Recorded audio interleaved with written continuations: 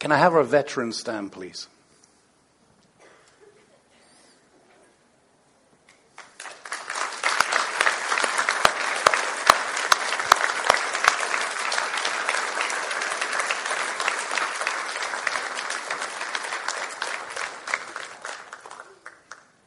We have a special thank you for you.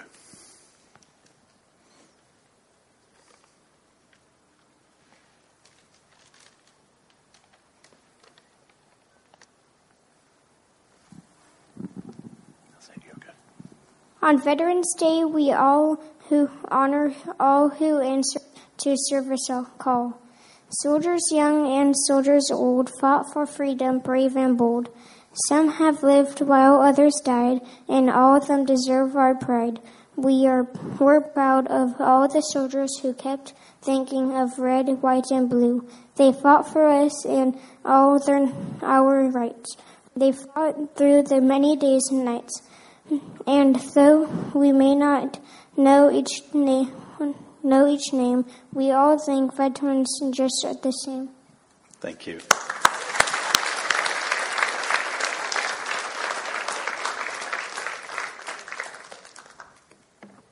Let's pray. Father, we just give you thanks. You are the King of Kings and the Lord of Lords. Father, I thank you for our veterans. And I know there are people that are watching from England and Canada. It's Remembrance Day there, Father. But we thank you for these brave men, these brave women. We thank you for their sacrifice. We thank you for all that they left to serve. We pray your blessing upon them, Father. We pray your healing upon their bodies, upon their spirit, upon their minds. Father, let them know how much we care, how much we love them, and how much we appreciate all that they have done. We pray this in Jesus' name. Amen. Thank you all. Children, you may head back to your classrooms.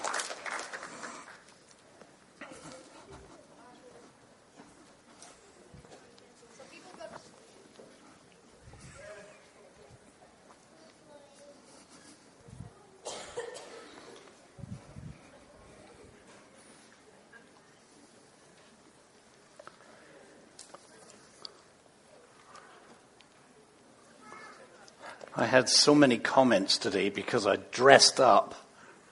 Somebody die? Yes. Somebody died. That's why I dressed up.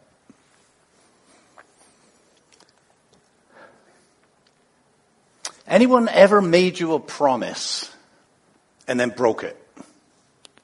Don't look at anyone. I think pretty much everybody can recall a time when a promise has been made and the promise has been broken. And it depends on what the promise is, how big the promise, how difficult it is to overcome that. And the bigger the promise, the greater the break, right? And I don't doubt, I won't speak for everybody, but I know I can speak for myself, and I probably can speak for everybody, that we've broken a promise at some time. Parents are pretty bad at breaking promises, aren't they? Just ask their kids. You said I could have a cookie after dinner. No, I said you could have a cookie after dinner if you cleaned your room. Yeah, but you said I could have a cookie after dinner. You broke your promise. Yeah, you said. Promises, they come in all different shapes and sizes, don't they? Your word. Your word is in essence a promise. You say you're going to do something, in effect you're making a promise to do something. You may not use the word promise, but it's inferred in your word. A vow. A vow is a promise. It's kind of like a promise on steroids, right? You make a vow that's a bigger deal than just a promise. You don't want to break your vow. You can break your promise, but you don't want to break your vow. A broken vow is a big deal. A covenant is another one. Covenant is a promise often in the form of an agreement. Maybe it's written down and it's permanent. A pledge is another promise. It's also an agreement. We pledge allegiance to the flag, right? But it could be a pledge of money. I promise to give this money, oftentimes again written down. An oath is another form of a promise. You know, you go to court and they ask you to swear to tell the truth. You give an oath to tell the truth.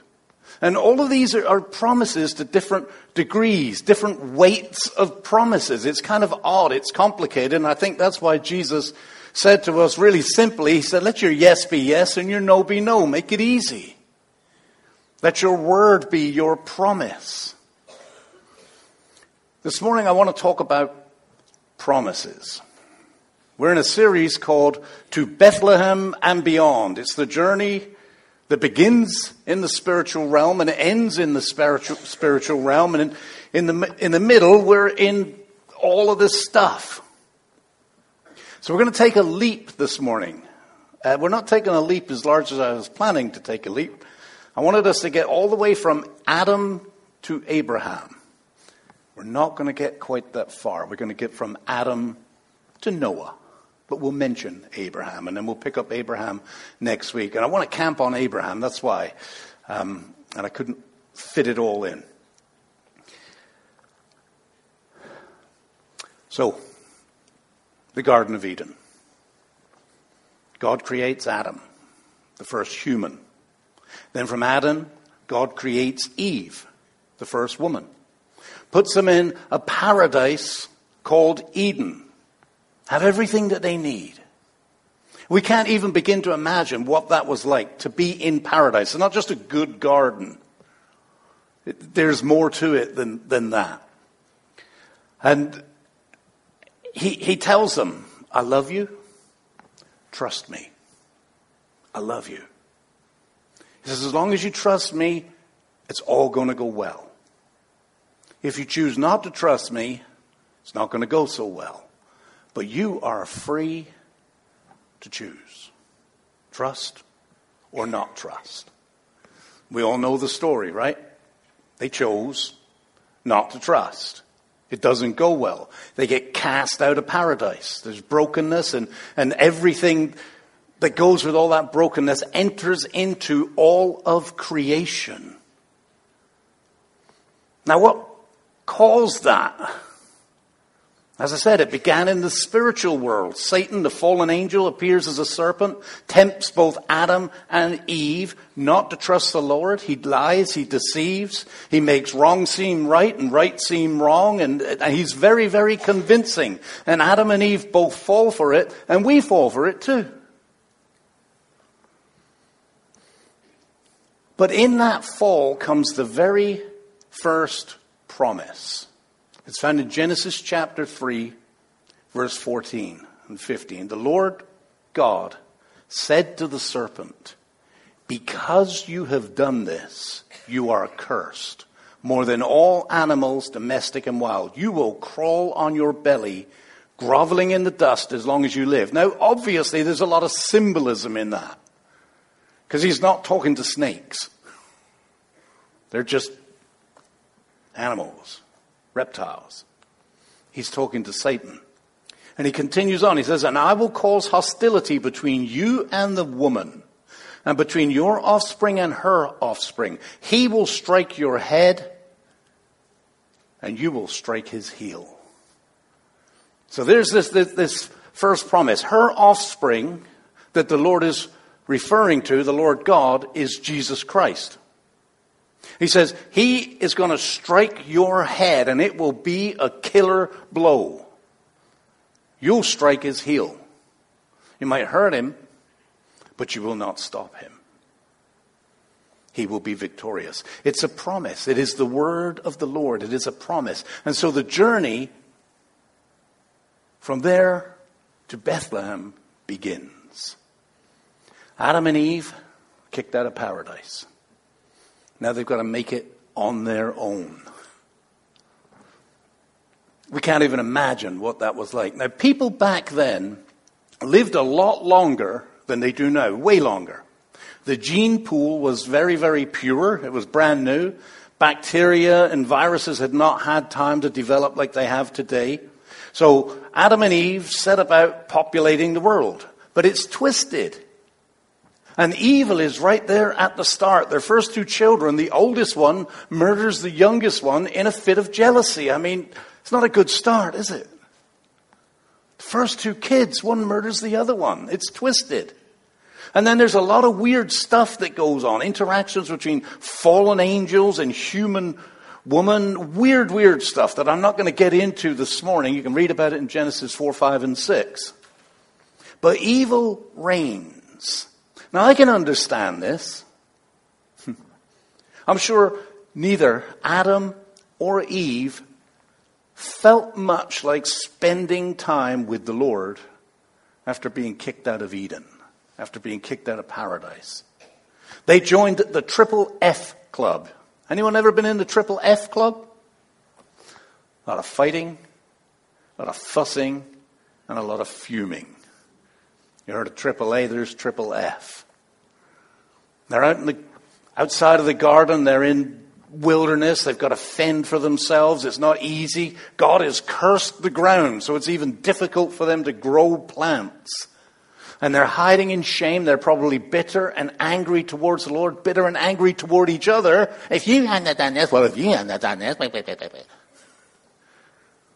playing the blame game. They've gone from paradise to the struggle of survival and all the brokenness of this fallen world in just a moment. Boom. And they've experienced death already. And I'll bet Satan was still in the mix. We don't read about these times. We don't really know. But I mean, he was there talking to Eve, tempting her. I'm sure he was still out there. I told you couldn't trust him. Look at the mess you're in now. It's all his fault. Boy, if your God was just a little bit more gracious, but no. Man, I don't even know why you got any time for that guy. It's not a good scenario. And they were truly separated from God. Now that's going to affect everybody around them as they populate the world. They've got children. How they feel about God is going to affect their children. It's going to affect everybody. And it's not a good environment. But something odd happens. And it's at the end of chapter 4. And there's just a mention of it. And I was going to get to Abraham and I got hung up on this verse. So Adam and Eve have a third child. A third named child. We don't know if it was actually their third child, but their third named child called Seth. And in Genesis 4, 25 and 26 it says this. Adam had sexual relations with his wife again, and she gave birth to another son. She named him Seth, for she said, God has granted me another son in place of Abel, whom Cain killed. When Seth grew up, he had a son and named him Enosh. And then there's this sentence, it just got me hung up. At that time, people first began to worship the Lord by name. Some versions say, call upon the Lord. The word translated as worship or call out there means literally to passionately cry out. You ever been in a worship service where, well, we just had a good word. You could just feel the Holy Spirit. You know, it's like, wow, God. That's why some versions say worship. It's that sense of intensity, that sense of connection with God. Wow, God, oh my gosh, I'm just worshiping here. On the flip side of that, you ever been in a situation where you're so desperate, so afraid, or so worried that you cry out to God? Oh God, we need you. God, please help us.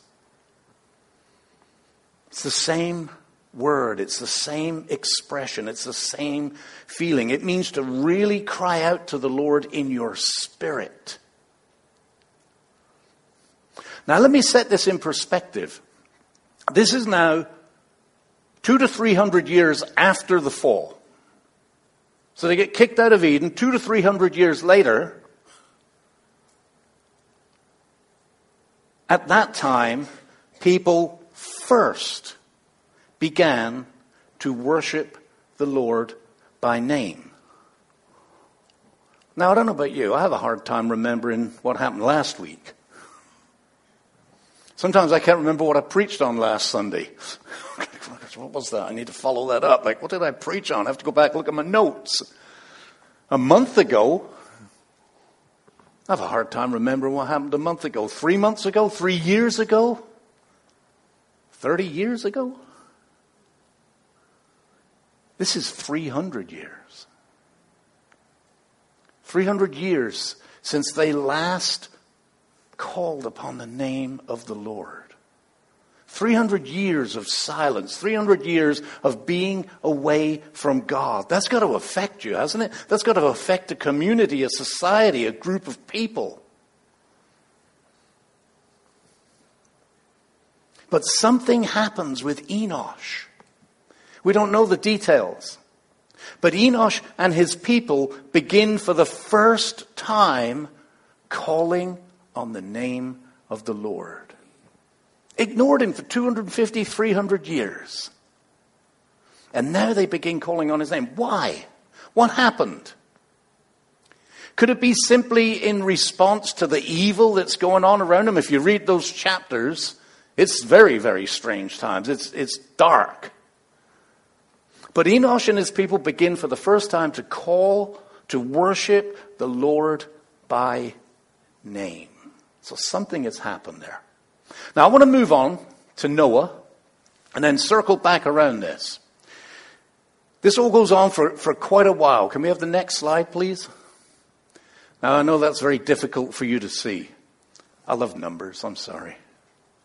So I put together a little, this is from Adam down to Noah, DOB, date of birth, how long they lived, when they died. And then the yellow are the years, the red are the years along the top, that's their lifespan. And I thought it was just interesting because people live for so long. I mean, look at the year 900. In the year 900, Adam is alive, his son is alive, his grandson is alive, his great-grandson is alive, his great-great-grandson, his great-great-great-grandson, his great-great-great-great-great-grandson are all alive. Can you imagine being alive with 9 generations? I would struggle with 2 generations.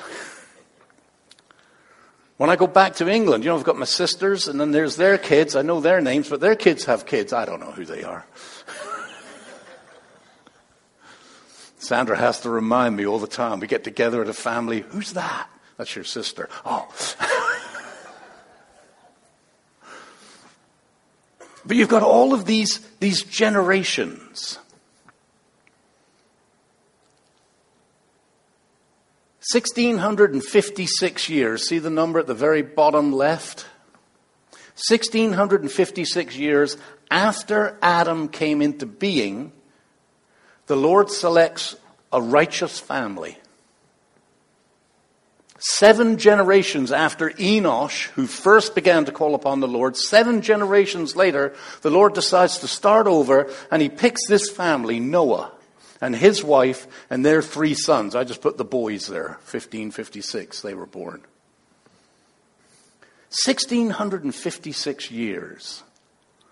I don't know if that interests you. It puts things in perspective for me. This is a long time. 1,656 years ago, who lived here? Don't know. Maybe nobody. But that's how long. And evil has been reigning in the world for most of that time. And God picks a family, Noah, a direct descendant of Enosh, 7 generations later. It says, this man is faithful. This man calls upon me. I'm saving this man and his family, and we're doing a do-over. And he causes the flood. We all know the story of the flood, and Noah and his boys and their wives are on the ark, and God wipes out everybody on the earth and the evil that is prevalent on the earth. Can we go to the next slide, please?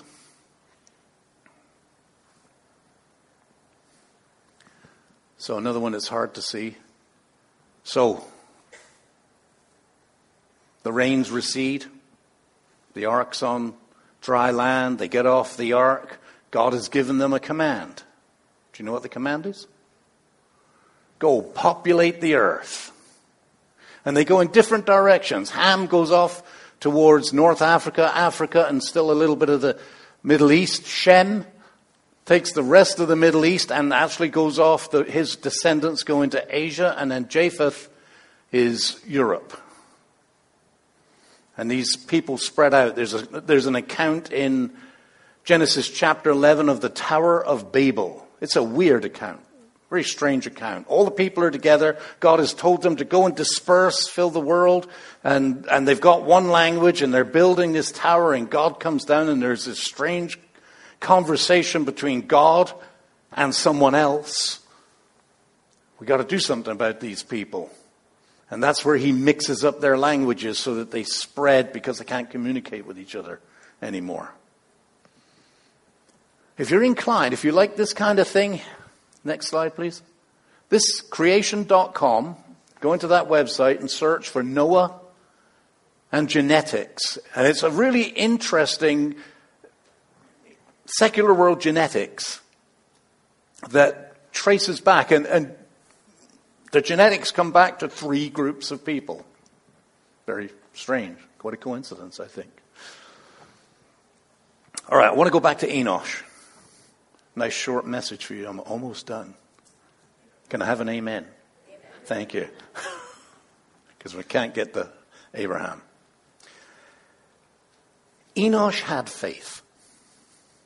Faith enough in the midst of a tsunami of evil to worship and call upon the name of the Lord. To worship the Lord by name.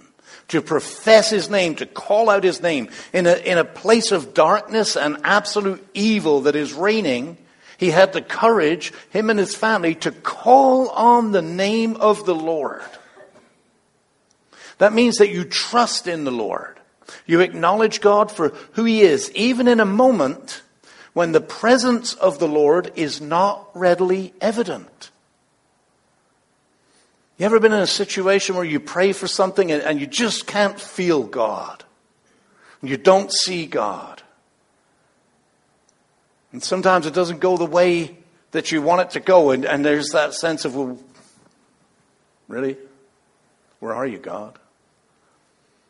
I faithfully called upon your name. In the midst of that, Enosh just continues to call upon the name of the Lord.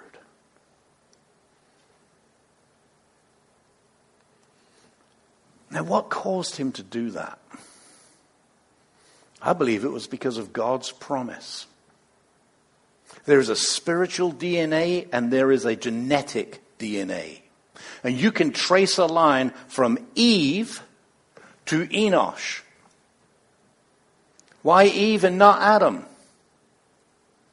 They're out in the garden, outside of the garden. They're in darkness. Everything's going wrong. One boy kills the other boy. It's horrible.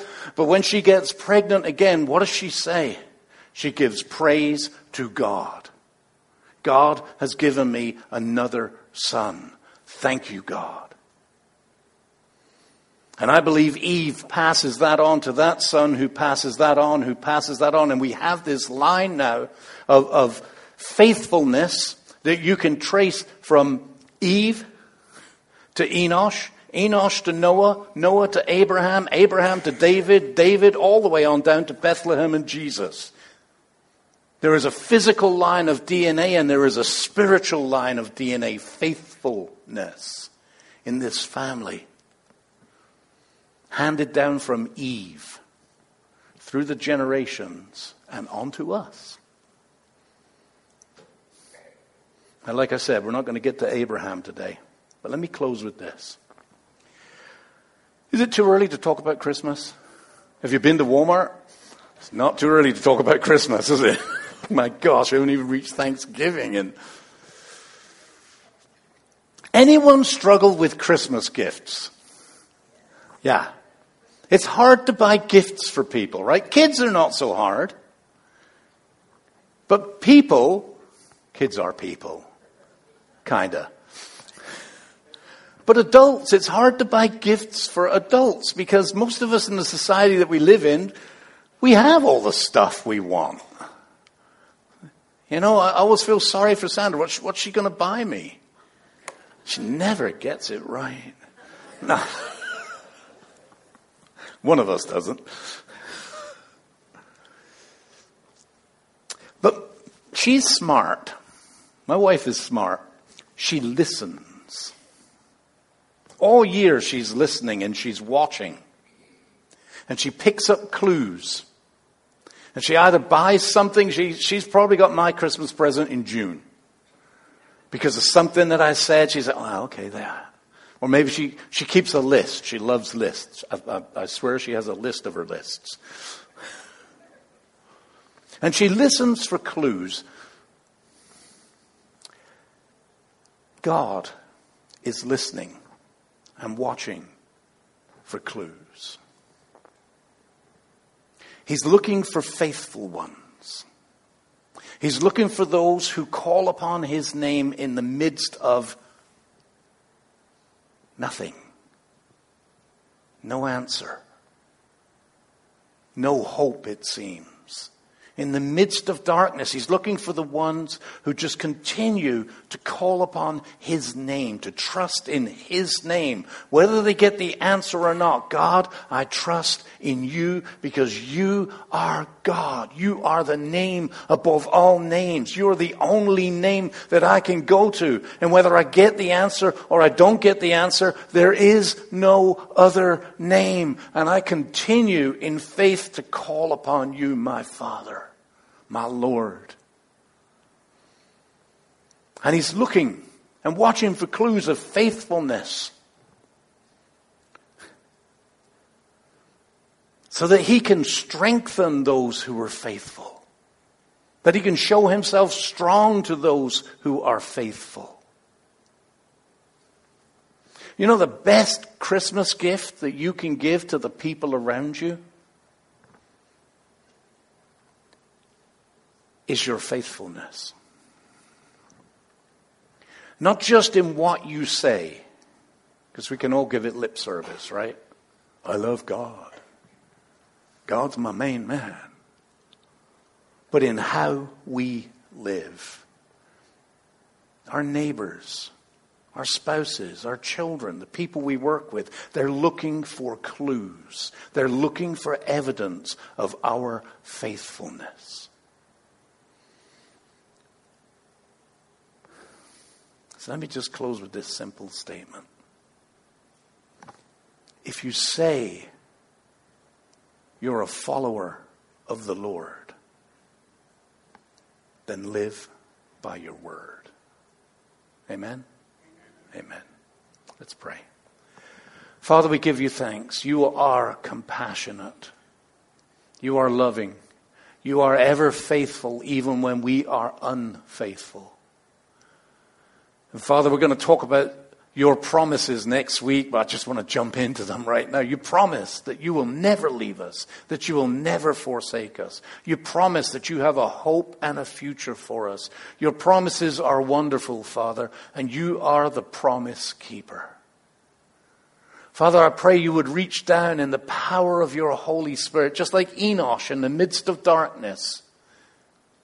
At that time, people first began to call upon your name. Father, may we be the ones